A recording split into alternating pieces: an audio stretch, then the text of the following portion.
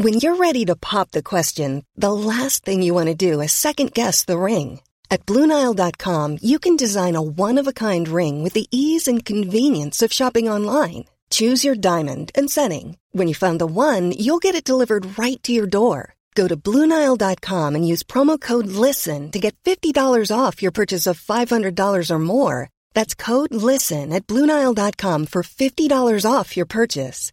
BlueNile.com, code LISTEN.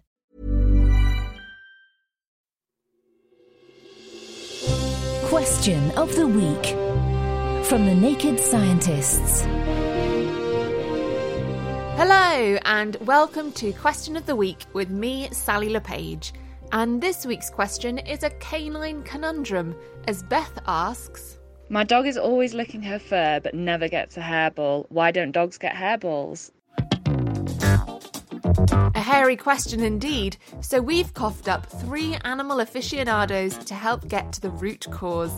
And to start, we've got Nick Sutton, Science Communications Advisor at the Kennel Club.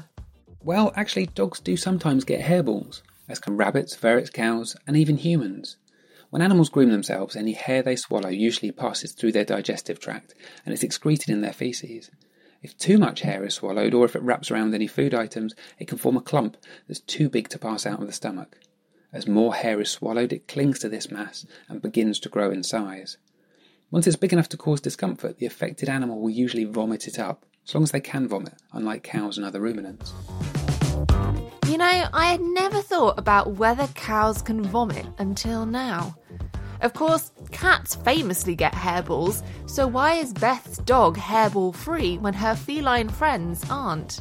Hairballs are a lot less common in dogs than cats, and this is for a number of reasons. That's Justine Shotton, Junior Vice President at the British Veterinary Association.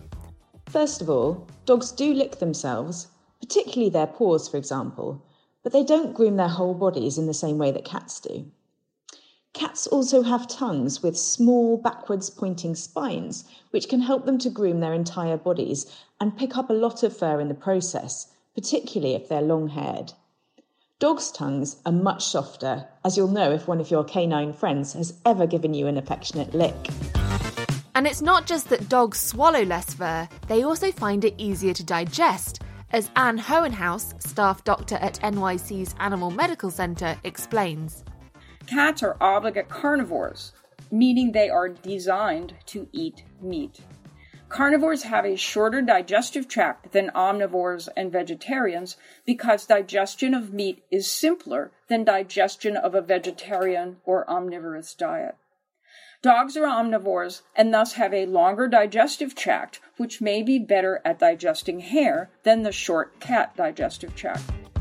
And finally, it's still worth keeping watch if your dog does get hairballs.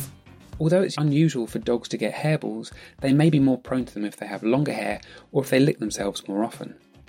If a dog does get a hairball, it could be a sign that they're licking themselves to relieve stress or anxiety, or to soothe any areas that are painful, uncomfortable, or itchy.